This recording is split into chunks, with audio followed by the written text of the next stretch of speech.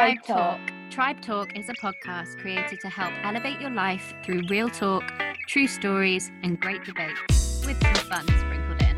We dive into all things lifestyle, health, and wellness to expand your knowledge and guide you towards living your healthiest, happiest life. Don't call things what they are. So, like, you say scarf. Why don't you call things what they are? Because you don't. But why? You call a dog, it's a dog. Yeah, but when you, like, I don't know, When a dog wags its tail, you don't say it's squashing, you say it's wagging. Yeah, but you don't. So if you're going to microwave a meal, yeah, then you wouldn't say that this is I'm eating microwaved. No, you would say I'm microwaving. Yeah, but you do the finished product Like isn't microwaved. Diluting is what you're doing. It's not the finished product. The finished product is squash. It's not squash, it's juice. It's not. No, it's not, because juice is pure. Juice is juice. No. Would you not say, so you would say, Alan, can you make me some squash, please? Yeah, and he'd know exactly what I meant, because that's the truth. You would say... You wouldn't say diluting. No, if you said, could you make me diluting? He'd be like, well, do you want orange, or do you want like raspberry, or do you want apple? Or do you want... I wouldn't say, can you make me diluted? I'd say, can you make me juice? But just to explain what I was going to put in my bottle, I was going to put diluting in because I was going to put a bit of diluting in with my water. But why would you say that? Juice. Why wouldn't you just say, I'm going to put some juice in it too? Because juice is like pure stuff. So instead you say, I'm going to put some squash in it. No, juice is a finished product. No. Of the mixture of water and diluting. No. Yeah. No. It's so weird that we're only like that different a country. Yeah, we say things so differently. I think that you're just so backwards. I'm so backwards. Well, I was telling David about the girl from the other day, and he was like, yeah, like they say it wrong because they pronounce you. No, we don't. But you do. You say girl. Say it. We say girl. Girl. Like IRL. Earl. I. Girl. Well, we can agree to disagree. I'm trying to think of other words that finish with IRL. Hang on. I'm going to Google it.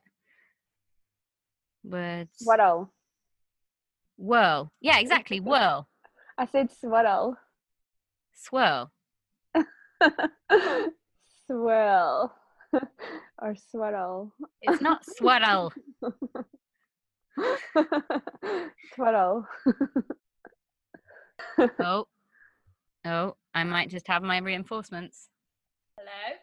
Hello. Look at your den. I know. Who says you can't be an adult and have a den? Not us. Very cool. Very, very cool. Hi. Hello. Oh, look, you're really cool, and I'm just in the kitchen. You look like you've got We're under a clothes horse.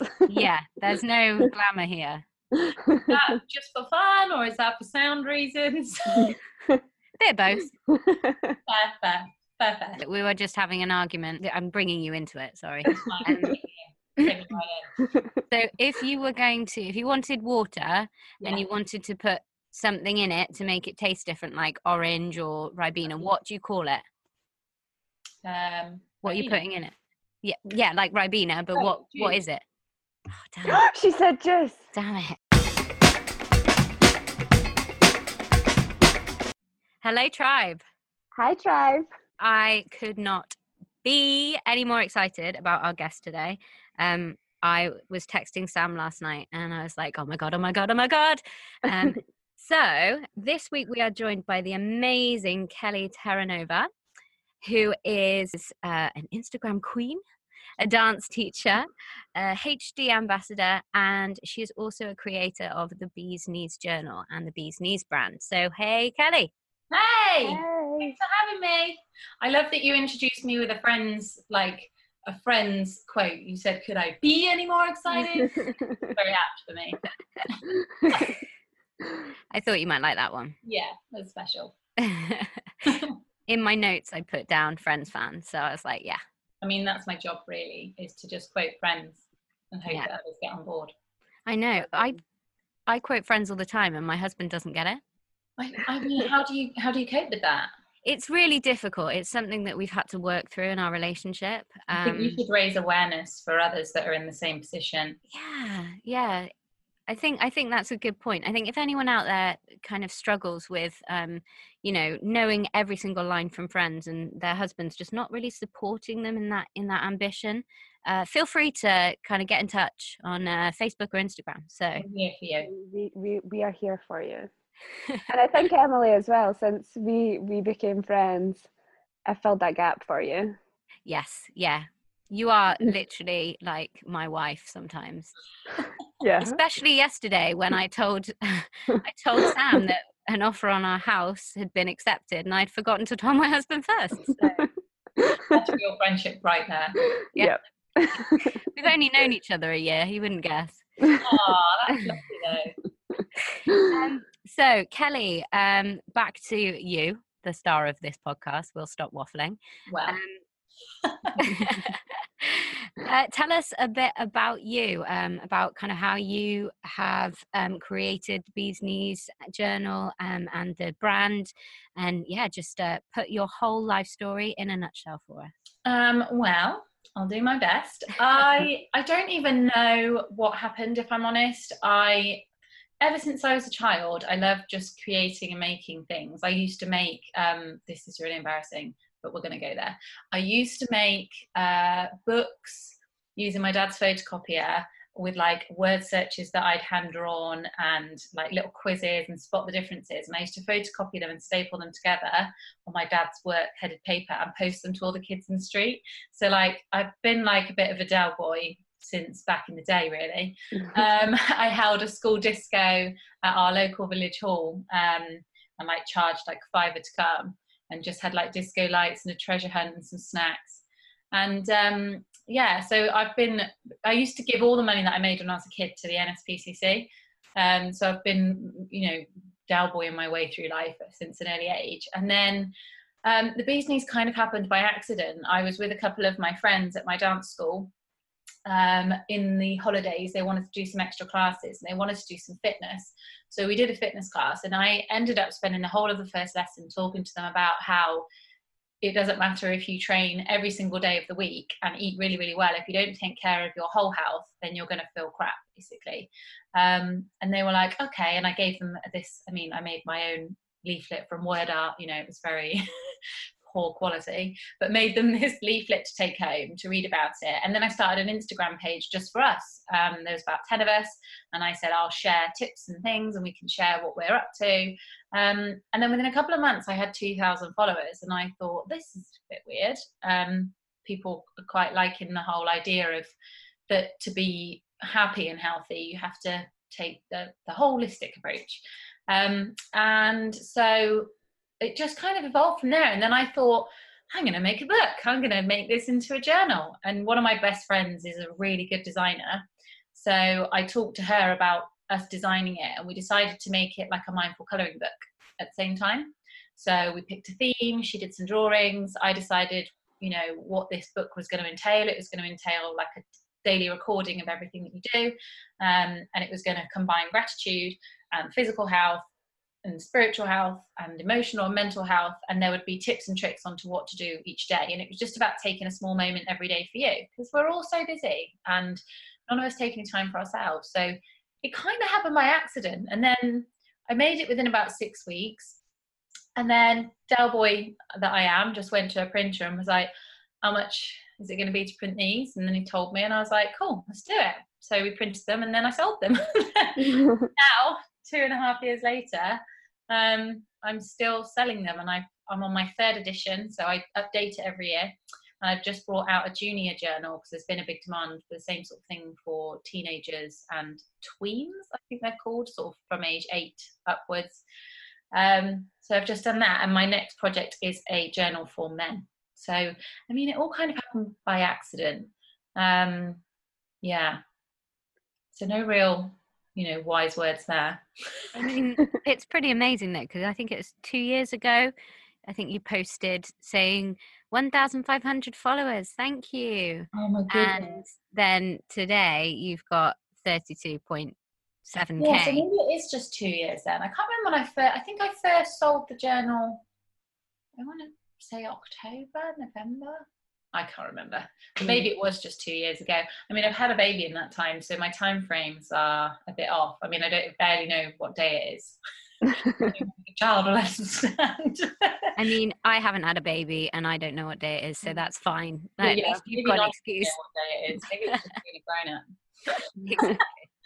But yeah, it's all gone a bit crazy. So yeah, I mean, I'm very, very thankful that it's gone that way. But I mean, it was kind of by accident, really. And so did you have, because obviously you talk a lot about Huntington's disease as well, and that's something really close to your heart. Is it that you're able to do that with the platform that you now have to raise awareness, or did it kind of grow together? It was kind of a light bulb moment, really. I had talked about it on there, so I did a post quite early on because I'd been to the genetics. So basically, Huntington's disease is something that my mum has. It's a genetic condition, which is not curable. It's degenerative and it's very severe. And the children of a carrier have 50% chance of having it. So I had kind of started to document my journey of whether I was going to test. Talked about how I was coping with that by using the concept of what it was called Love Yourself Lean then. My brand used to be called Love Yourself Lean, and then it changed to the Bee's Knees. Talking about how that concept worked to help me through it.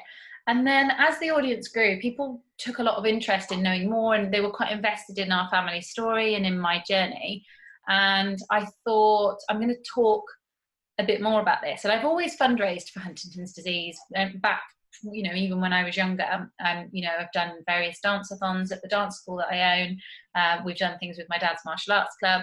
I did a Tough Mudder. I mean, let's not even go there. That was awful. But I've always raised money for charity, for that charity. And then there was a girl called Elle Wright, Feathering the Empty Nest. I don't know if you follow her on Instagram. Yeah. And she sadly lost her son Teddy at 3 days old. And she'd done a lot of fundraising for the neonatal unit that had taken care of him. And I thought, this is a real platform for raising awareness and raising money. And so I thought, I'm going to do the same thing. I'm going to donate a percentage of my sales towards this. And I'm going to try and promote, raising money for a cure. And I actually raise money directly for research now. So I raise money for the University College of London, as opposed to the Huntington's disease charity, because that charity does amazing work, incredible work, but they don't give any of their money to research. And I specifically had a mission to raise money for research. So I went about finding where the research team was that was most close to me, that had just had a huge breakthrough, and I decided that I was going to directly raise money for them. So that's kind of how that came about. And having the audience is brilliant, because I get messages all the time now that say, just to let you know, there's a Huntington's disease story running on Neighbours, in case you haven't seen it. I thought of you, and I never even knew what this disease was before following you. So those, as much as that's tough to hear, it's really nice to know that people recognise what that is now. And I guess it is becoming more of a household name. So I can only be thankful for that, really. Yeah, I mean, I think it's amazing. And I mean, I haven't told you this, but you made me realize that I actually knew somebody with Huntington's. So I was, I don't know if you know much about me at all, but I was in the Priory for an eating disorder quite a few years ago. And there was a woman in there, and she's part of my book as well.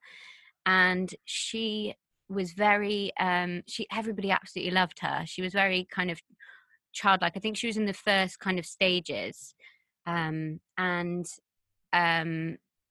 found out while I was there that her husband had put her into the Priory because he just didn't know how to cope with her anymore. I totally understand that.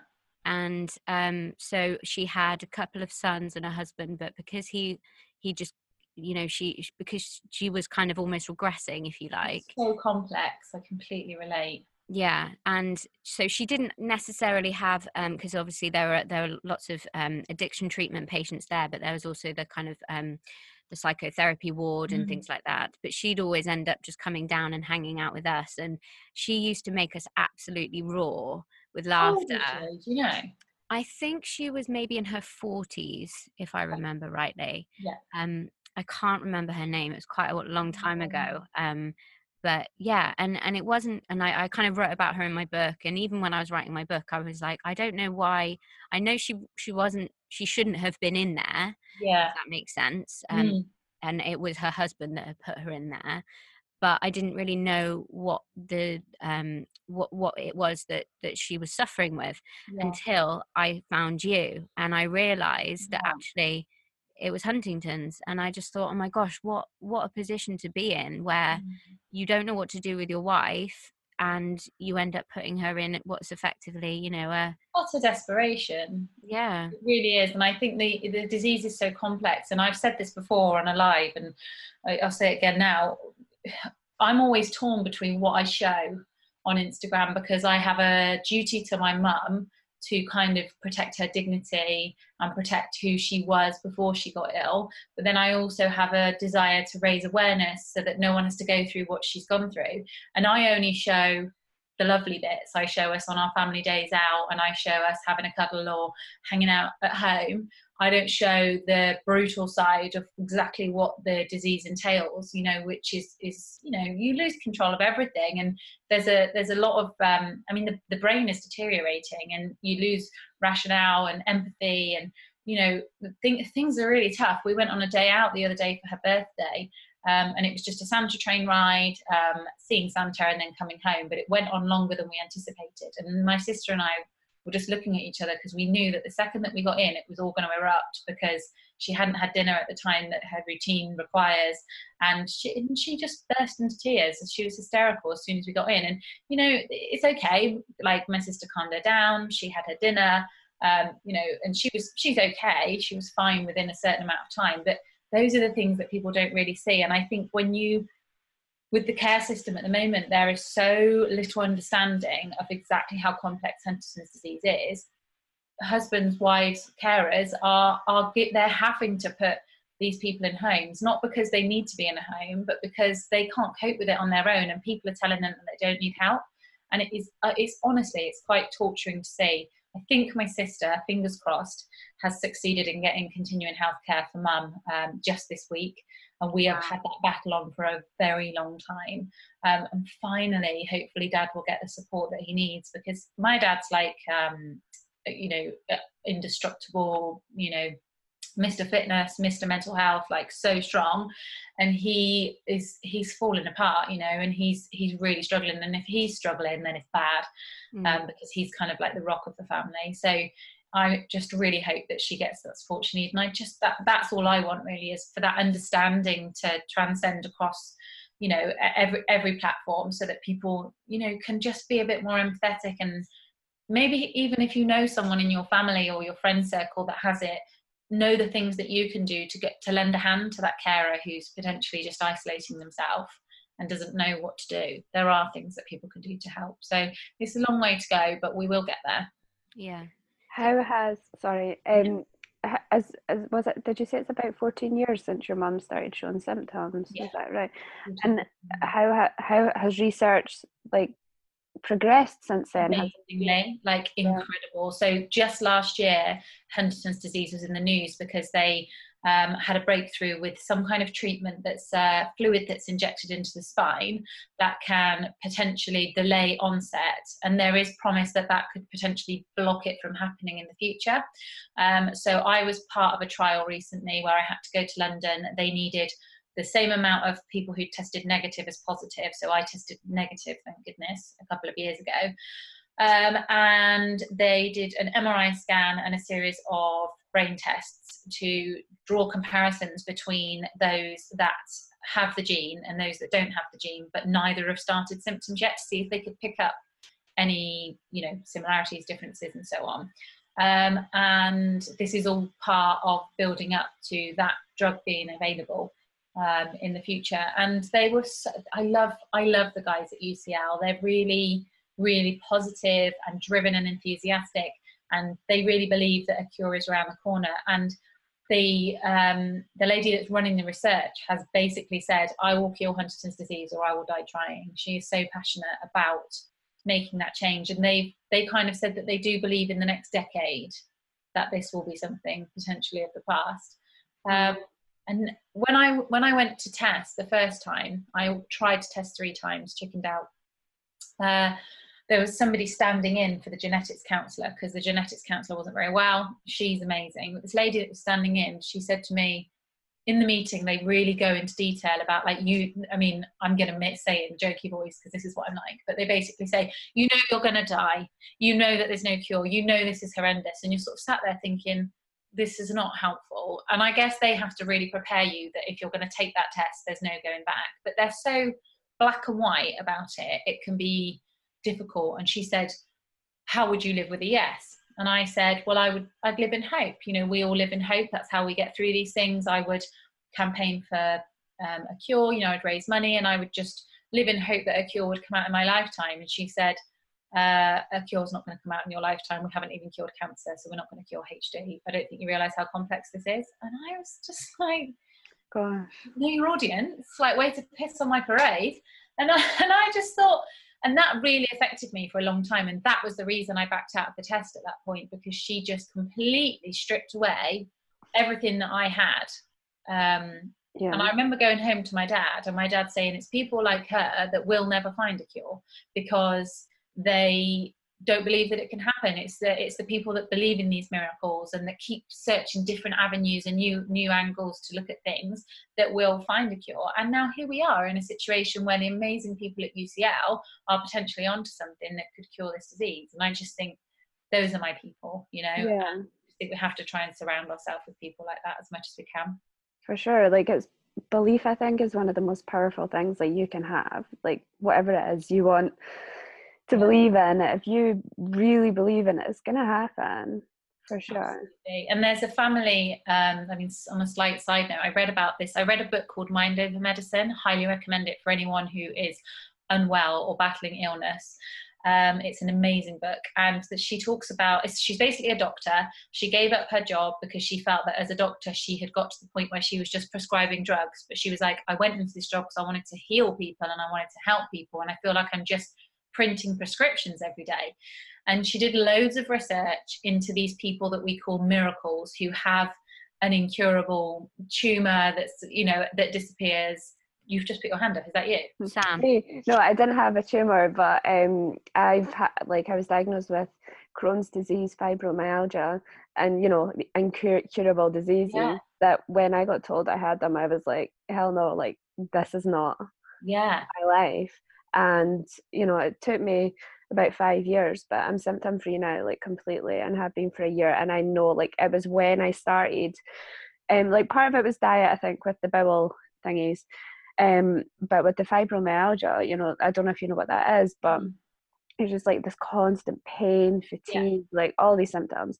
And I know that it was my mind that manifested it, because I was in this stressful job, like I was so unhappy that all these thoughts and things were creating this disease in my body. And it was when I started to become aware of that and really work with my mindset and almost like counteract what was going on. So if I was in pain one day and the pain was in my hand, I'd be like, you know, the pain's not there. I would like almost like put my awareness to the pain, and I'd be like, I'm zapping it with my mind. I'm zapping the pain away.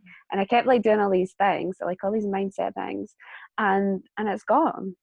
See, that's exactly what she talks about in the book. So she says she believes and what I love about her is because she's a doctor, she's done this like biological research into how our body works. And she believes that we have some control over how our genes manifest. And she says, she did a study on a village in Italy, and they had like really low heart attack rate, they had like low, just really low death rate. Everyone was dying really, really old, and they couldn't work out what it was. There was no pattern. They checked the water in the springs to see if it was something to do with water. They checked their DNA. They checked everything. And in the end, they concluded that it was their lifestyle. So these guys would get up really early, go to work, come home late, they'd work really hard, but every single day they took their tables outside, they sat in a row of tables in the street, all the families were together, these people smoked, they drank red wine constantly, they had high cholesterol diets. There was nothing that should suggest that these guys should be in good health, and they had to put it down to happiness. They said they just lived such full, like, happy lives that their brains are just in the best possible position to cope with anything. And I do have such strong belief in that, because in my situation with my mum, she's been poorly for 15 years. Yes, she's deteriorating, but in comparison to a lot of other people with HD, she's done remarkably well. And my dad calls it the holistic approach. So he says he's done some of the medical stuff, given us some of the tablets that you can give to help, but then he's done the holistic approach as well. And she has a really good routine. She has a very peaceful setup. He's built a extension downstairs so she can stay at home, which overlooks the garden. So she wakes up in the morning, she looks out the garden, and he has the gardener come in and make sure that her garden stays beautiful. And all of those things, I think, have played a part in how slow her deterioration has been in comparison to other people. I really believe that. Yeah, that's amazing. And like, there's been so much I've been learning about recently. I just done my yoga teacher training, and we've learned a lot about the mind and that as well, and how, disease in the world, and I know like things like Huntington's is genetic, but with other people, stress is like the number one cause of disease, like in the world right now. And it's only such a small percentage that's actually like genetically kind of cause diseases. So we all live these high stress lifestyles, and not many people are actually happy. And like, and you've kind of got the proof with your mum, like how that's delayed that coming on. And there's so many things out there, and it's just, that was something that made me really passionate about creating the Bee's Knees, because I just think you meet people who drink every green smoothie that's going, and they train every single day, and those things are wonderful. But if you're miserable at work, or miserable in your relationship, or you've got something in your life that's really stressful, it doesn't matter how much you train and how many green smoothies you drink, you're going to feel like crap. And it's going to manifest itself in your body. Our emotions manifest themselves physically. And I just think that we have to try and stop at some point. And that's why I changed the brand to the name, the Bee's Knees, because the Bee's Knees is an old British saying that we said back in the good old days before our life was 300 miles an hour. And I just feel like we need to just strip it back to basics. It's not anything, I've not come up with any kind of like new revolutionary way of living. I'm saying let's go back to how we used to live, when we would go to the supermarket on a Friday to do the food shop, and coming home and having a jammy donut that was fresh with a cup of tea was the Bee's Knees. And I just think like we rush through everything so much now, and we're so stressed, we don't take a second to cherish any of those things. And I think if we can do that each day, alongside looking at those 4 areas of our health, our mental, emotional, spiritual and physical health, and saying each month I need to make sure that I do need to do something for my physical health, but if I'm not doing something for my mental health and my emotional health and my spiritual health, I'm going to be knackered and I'm going to feel like crap. And I just think we've got to get this balance. Everything's balance. It always comes back to balanced living, doesn't it? I just believe that there is as much benefit for us in terms of our health, laughing until we wet ourselves by eating a cake and drinking a glass of wine with our friend, as there is in doing a yoga class. It's equally beneficial. The key is to do them balanced, and to make sure that we do all of those things, but not do just one of those things and none of the other. We've got to make time for ourselves. None of us know how long we've got left. Why waste it being stressed to the hilt? It's just crazy. It's madness to me. HD is what gave me the gift to see that, I think. Yeah, and I mean, I think that ties in with what we do in the tribe as well quite a lot, because we're trying to create a space where men and women can come and log in and either do a Pilates, like a short Pilates class, or look up some like yummy recipes that aren't calorie controlled or any of that crap, but also to do little like missions and stuff, like whether it's to go outside or that month or little things like that. And I think it does sound so simple, but you always will have those people that go, I just don't have enough time. And I think that's what I really like about especially like watching you on Instagram, because you are such a spearhead for what you believe in, and you can tell you're really passionate about it. But you're not afraid to go, yeah, today is a bit crap. And, you know, there's no kind of false advertising with you. You've got yourself out there, completely raw, completely real, whether you're, you know, dancing around Dick Van Dyke or singing to Freddie. That wasn't it. It's my alter ego. Oh, literally, it makes me giggle so much. You're taking a step back from teaching dance, is that right? Yeah, I thought I'd better practice what I preach. Since I had Freddie, I've lost my way a little bit. One of my downsides, and I'm coming to realise this as I come out the back end of 2018, is I have got that within me to become a workaholic. It's something that's totally in me, and I think I'm coming to understand that it's been a mask for everything that's going on in my life. I think the reality is, as much as everyone says, which is lovely, you're so positive, and it's so lovely to see how strong you are with what's going on with your mum. I think throwing myself into my work has been a way for me to kind of numb what's going on, because if I'm busy, I don't have to deal with it. And my kind of focus for 2019 is to allow myself to be more vulnerable, because every time that I have allowed myself to be vulnerable online, it's actually been received really well, and it seems to give people permission to go, oh my god, I feel crap as well. Like, I'm so glad I don't have to, you know, keep pretending that everything's great when actually I'm going through a really tough time. And so I've decided that in the new year I'm going to get in touch with a bereavement counsellor to discuss grieving for mum, because even though she's not died, part of her has died and she's still here. Which is hard to say, because it makes me feel like I'm not being grateful for the fact that she's here, which I am. But I just think inevitably at some point I've got to face up to the fact that my mum, as I know her, has gone. And I think in order for me to be the best person I can looking after her, I've got to make space for that. And I live an hour away from her now, and I don't see her as often as I'd like to. I see her about once every 2 weeks, and I want to see her every week. And so I decided that something had to give, and I'm really bad for letting people down. I feel I know that people in my dance classes have a good time in the couple of hours that I'm there, and I didn't want to take that away from them, and I kind of put myself under pressure all the time to make sure that I'm being a little snippet of everyone else's happiness. But what happened this year is it came at the cost of my own.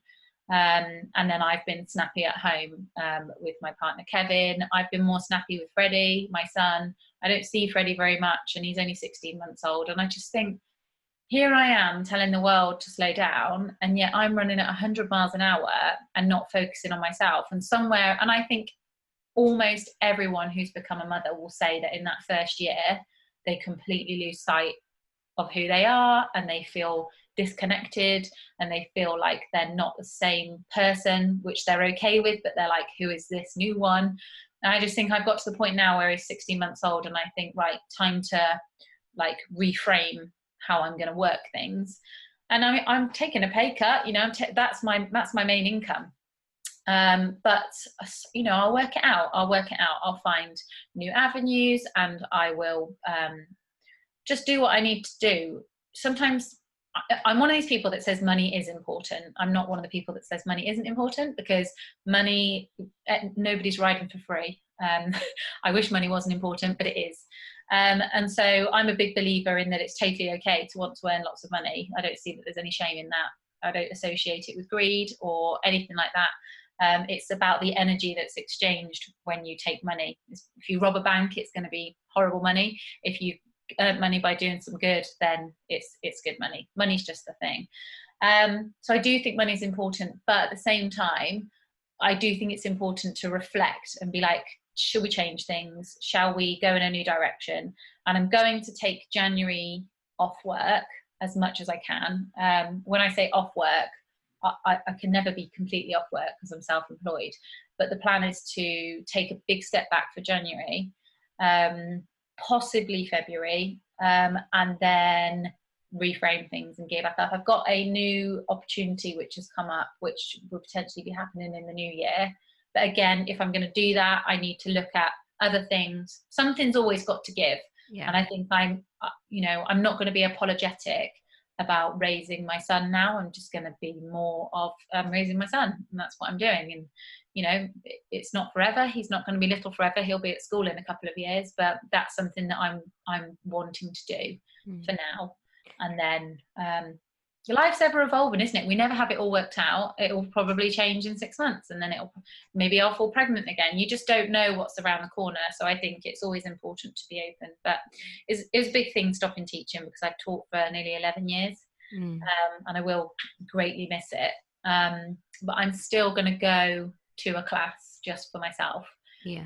And that will be with my friends. So I said to them when I said I was giving up, I said, you're not going to not see me anymore. I'm just coming over to the other side, so that I don't have to do the choreography and all the planning before. I'll be the person that gets to enjoy the class while somebody else teaches me. So that's the plan.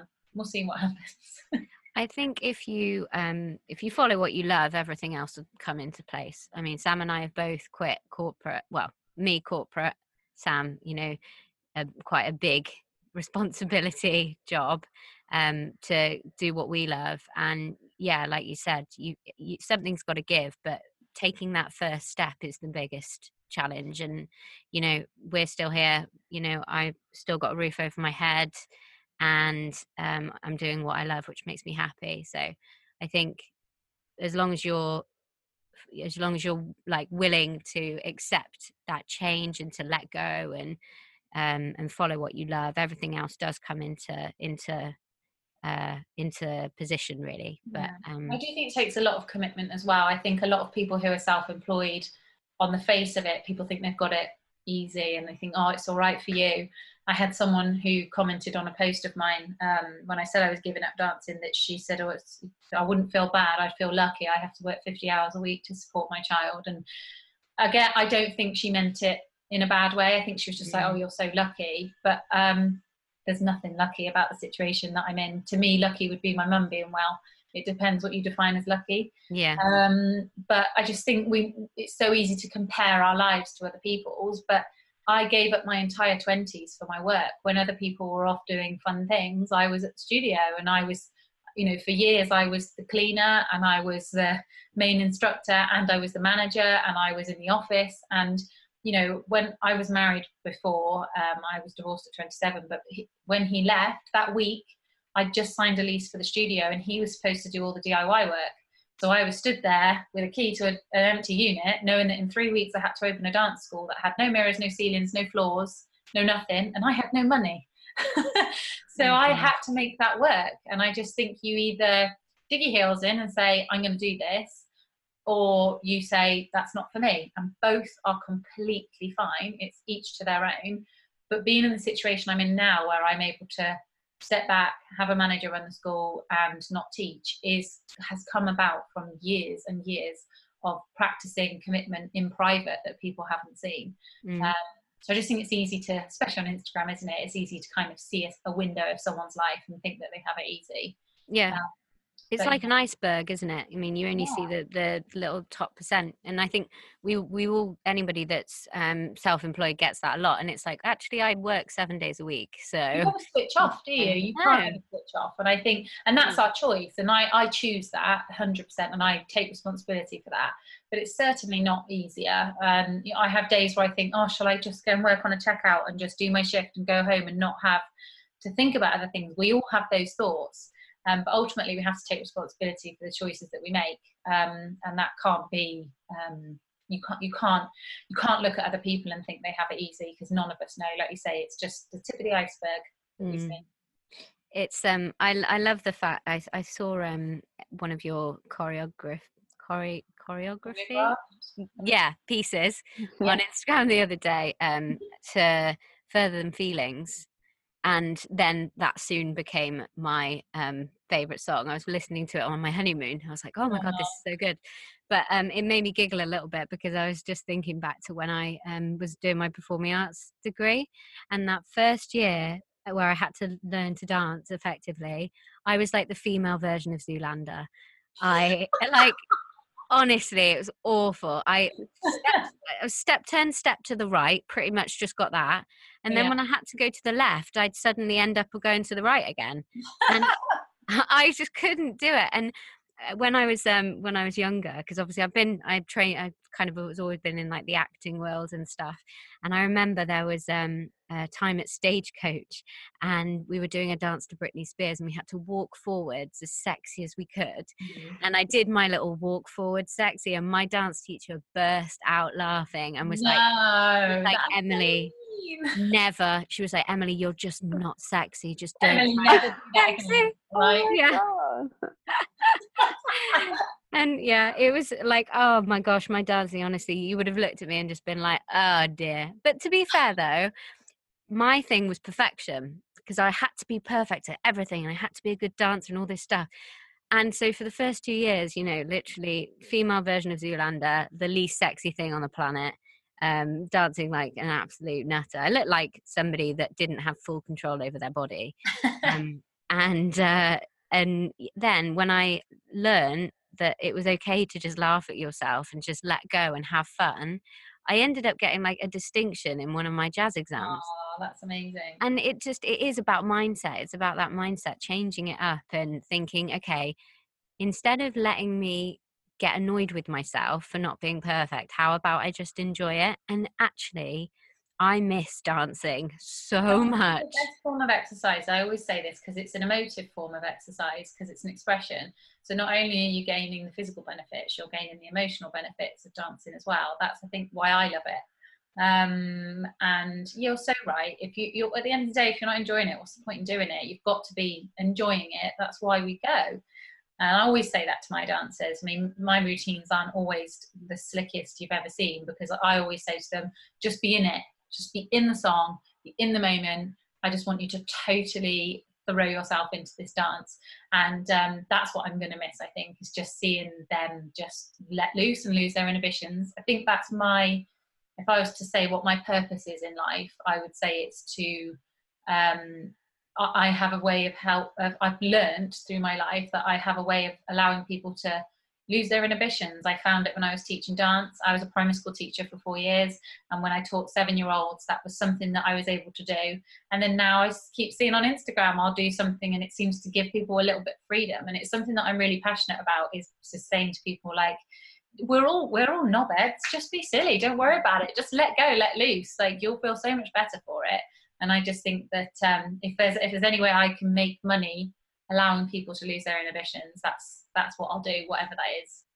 It just makes you feel so good as well, because I've been, like I said, I've been doing my yoga teacher training, and we had like these, on our very first day, they got us into a room, turned the lights off, and they just put on music, and they're like, just dance, we'll all just dance. And we were all like so stiff, like, oh, like we're silent disco, we're dancing, and what's going on? And then on our very last day, we done it again, and we were just going for it, and it was so much fun. You're just like, just let go. I can't dance. I'm the worst dancer you've probably ever seen, but it was just so much fun. You're just throwing yourself around and just letting go, and I just feel like it's like a release. You release so much, and you're just like, oh my gosh, I just feel so good. It was so amazing. I mean, you should try it in a tenor pants and in a nappy. I mean, that always works for me. I watched that video of you yesterday, actually. So funny. That's the next step for you. Okay. We'll see. Document that. So I have a game for you guys. Normally we play something like health hacks or just crap, where you have to decide, like whether it's true or false, whether this health hack is real. However, because it's Christmas and I have been inspired by a game I played at Fake Christmas the other week, we're going to play Big Time Rhyme Time.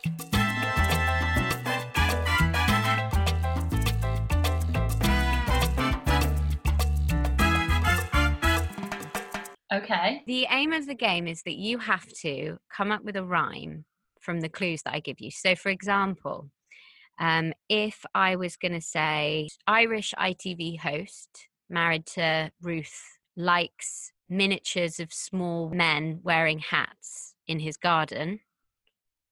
Yeah.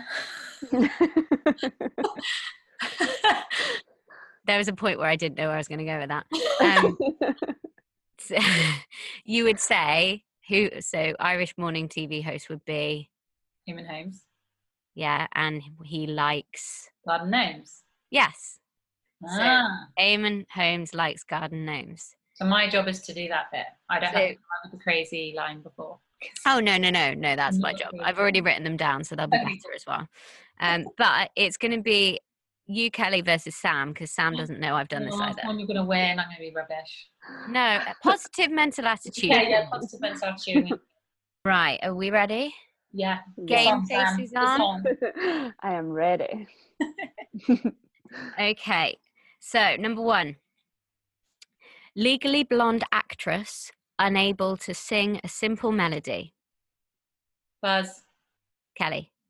Oh, I don't know. I only know her name. I've got to do the rhyme, haven't That is the point of the game, yeah. I?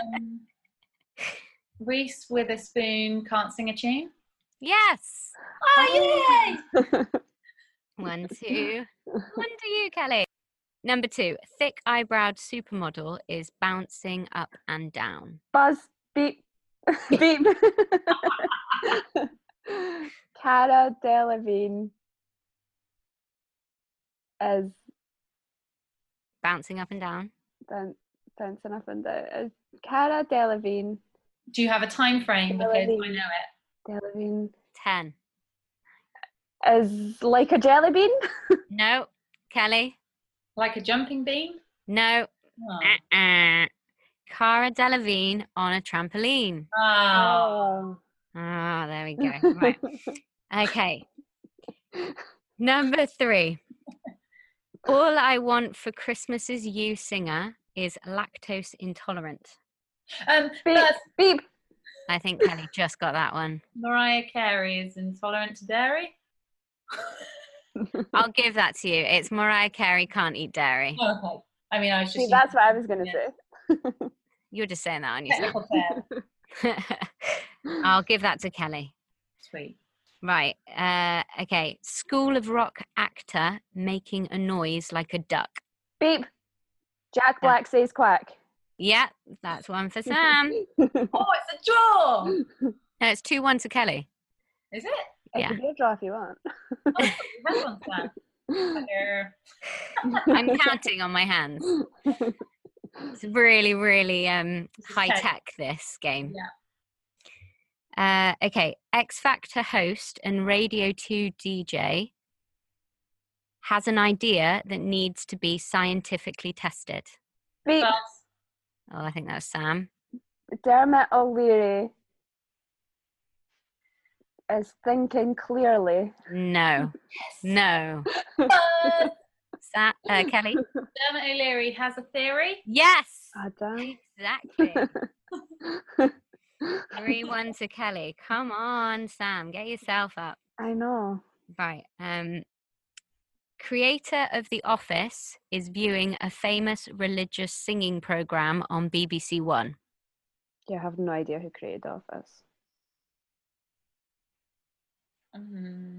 Is it Steve? Beep. Steve Carell? No. Is he not in it? Oh no. Okay. David Brent. No. Oh. I don't know, mate. Oh. Okay. Well, Ricky Gervais is what it had. Oh, yeah. What was the question again? Say it for So me. I've given you the first bit. You have to get the second. Creator of The Office is viewing a famous religious singing program on BBC One. Buzz. Kelly? Ricky Gervais is on singing. That's not even a word. Beep. Is it Songs of Paradise? No. I don't know this show. Songs of Paradise. Songs of Paradise. I mean, What's the thing? what? I'm not giving that to either of you. Although Kelly was closer. But Isn't it? Ricky Gervais watching Songs of Praise. Oh, I basically got it. Ricky Gervais is singing songs of Of praise. Oh, okay, that's true. I'm still not giving you that. Okay. I had to help you two out way too much there. Oh, I've not heard of either. You're a thing, stinker, Sam. so, yeah. Okay, right, let's go. Stephen Fry's comedy partner catching up on the action in The Rover's Return. I don't know Beep. who's partner. Is that Comedy partner. You know, when they were younger? Is that not Beep? Also, yeah, Sam? Is that not Ricky Gervais again? No, so he was in House. Oh, Beep! Yeah. Hugh Laurie. Yeah. What was the question again? He's catching up on the action in The Rover's Return. Where's that? Is that It's oh God, Sam, Is you can't that in- ask me. Coronation Street or something? Maybe. Hugh Laurie is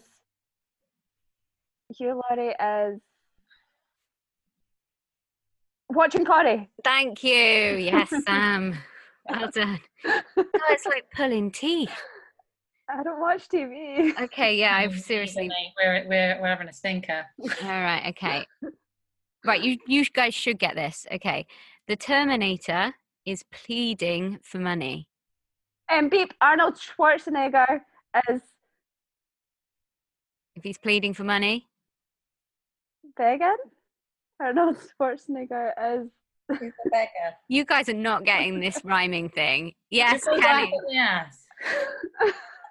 I just couldn't think what rhymes with Schwarzenegger. Beggar. Beggar, but you said he's begging for money already. No, I said he's pleading for money. Arnold Schwarzenegger is becoming a beggar. No, is a beggar. Doubt it though. There's one thing he said. Right, okay. Yeah, We I got haven't that got that many. Wow. I mean, I'm losing my will I to mean, live. if you want to throw the Right. towel in, I won't be offended. Right, I've got a couple more. Courtney Cox has deep feelings for chocolate hazelnut spread. Monica Geller, Buzz. Monica Geller, Legend Bella. Yes. I was always going to get the Friends one.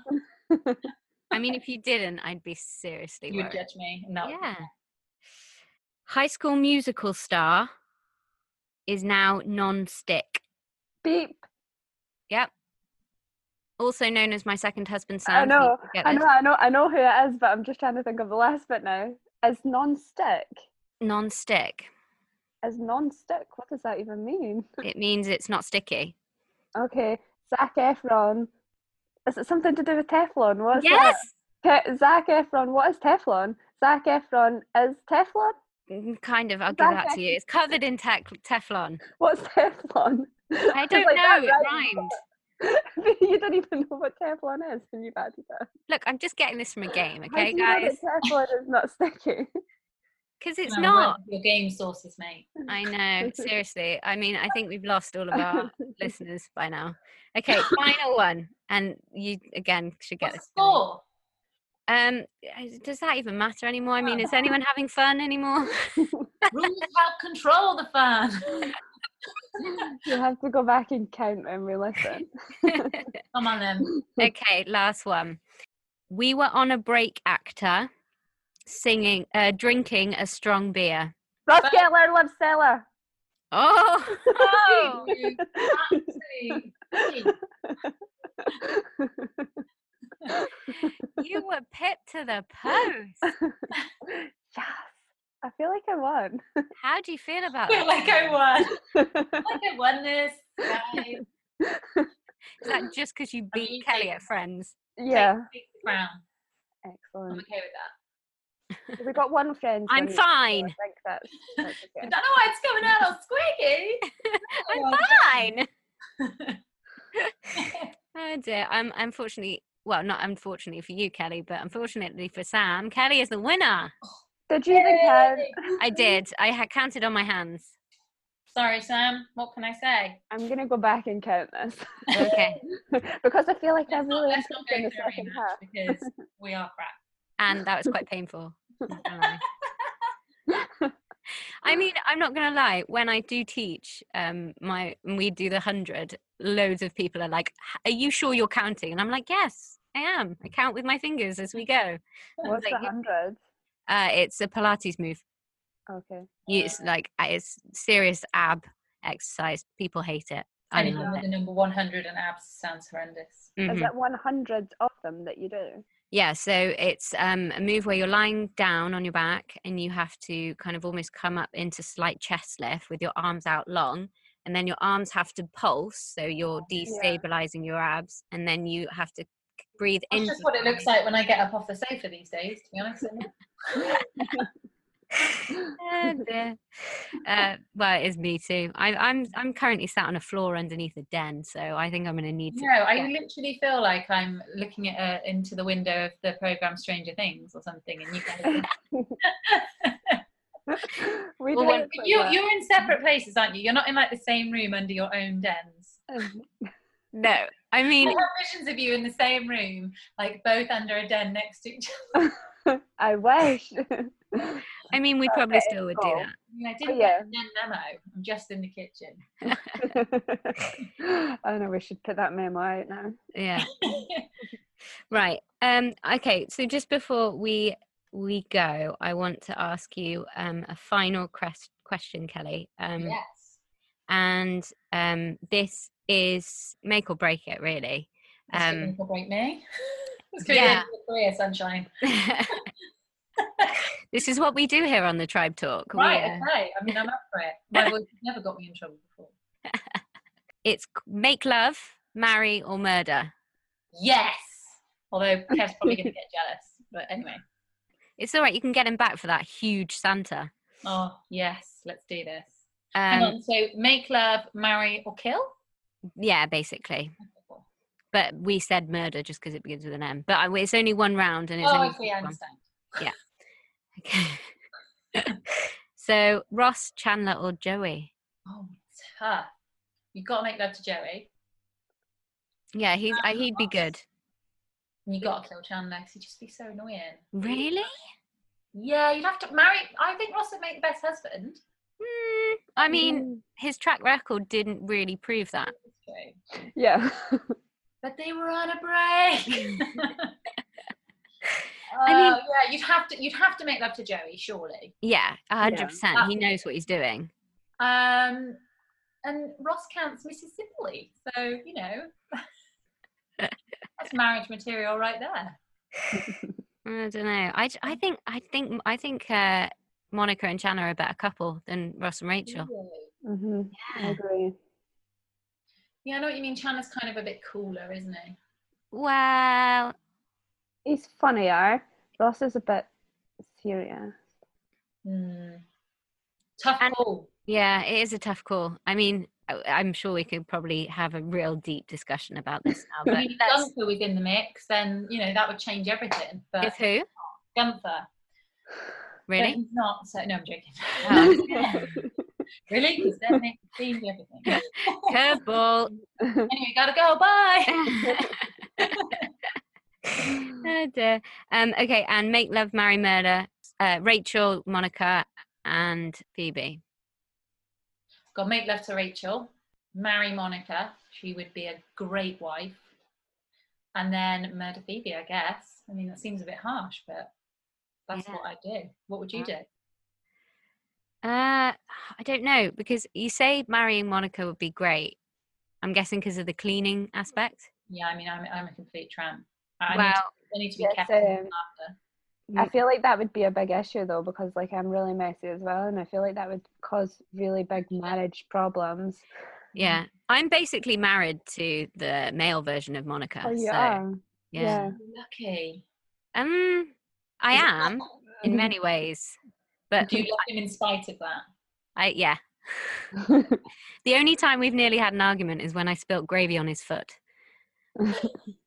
He freaked. That's the only time you've had an argument? Yeah. Wow, I need some relationship tips off you. No, you'll realise if you came for dinner with us, you'll realise why. It's just because Alan doesn't talk.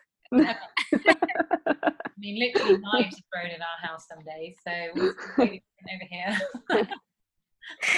Oh dear. Yeah, well, just thank you so much for taking the time to chat to us today, Kelly. Thanks for having me. Thank you. Amazing. And is there anything coming up for you that you want to talk about or let our listeners know about? I've got, the big Christmas dance in my nappy. No, I'm only joking. I don't know, really. Just, I don't know. Just going to carry on winging it and see what happens. Yeah. That's the big news. Yeah, and I guess the kind of the junior edition of the journal and the men's edition too coming up. Yeah, building that at some point. I mean, at the moment I have a theme, and that's it. I haven't actually come up with anything to go inside, so that's probably what I'll be focusing on for the foreseeable future. And yeah, just rebuilding and reframing life so it's a little bit more enjoyable. That's the goal. Perfect. And where can people find you? So you can find me on Instagram at Kelly_the bee's knees. And that's basically the only place that I hang out these days. It's all you need. Sometimes really. you can see me in B&M in Swindon, but other than that, you'll find me on Instagram. Sometimes you'll find her on Instagram at B&M. Yes, I mean, if you're really lucky. Yeah.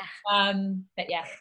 Oh, well, thank you so much. And so make sure that you go and give Kelly a follow if you haven't already, and don't forget to give Sam and I our Christmas presents and give us those 5-star reviews, and we will see you next week. Thanks, guys. Thank you. Bye. Bye.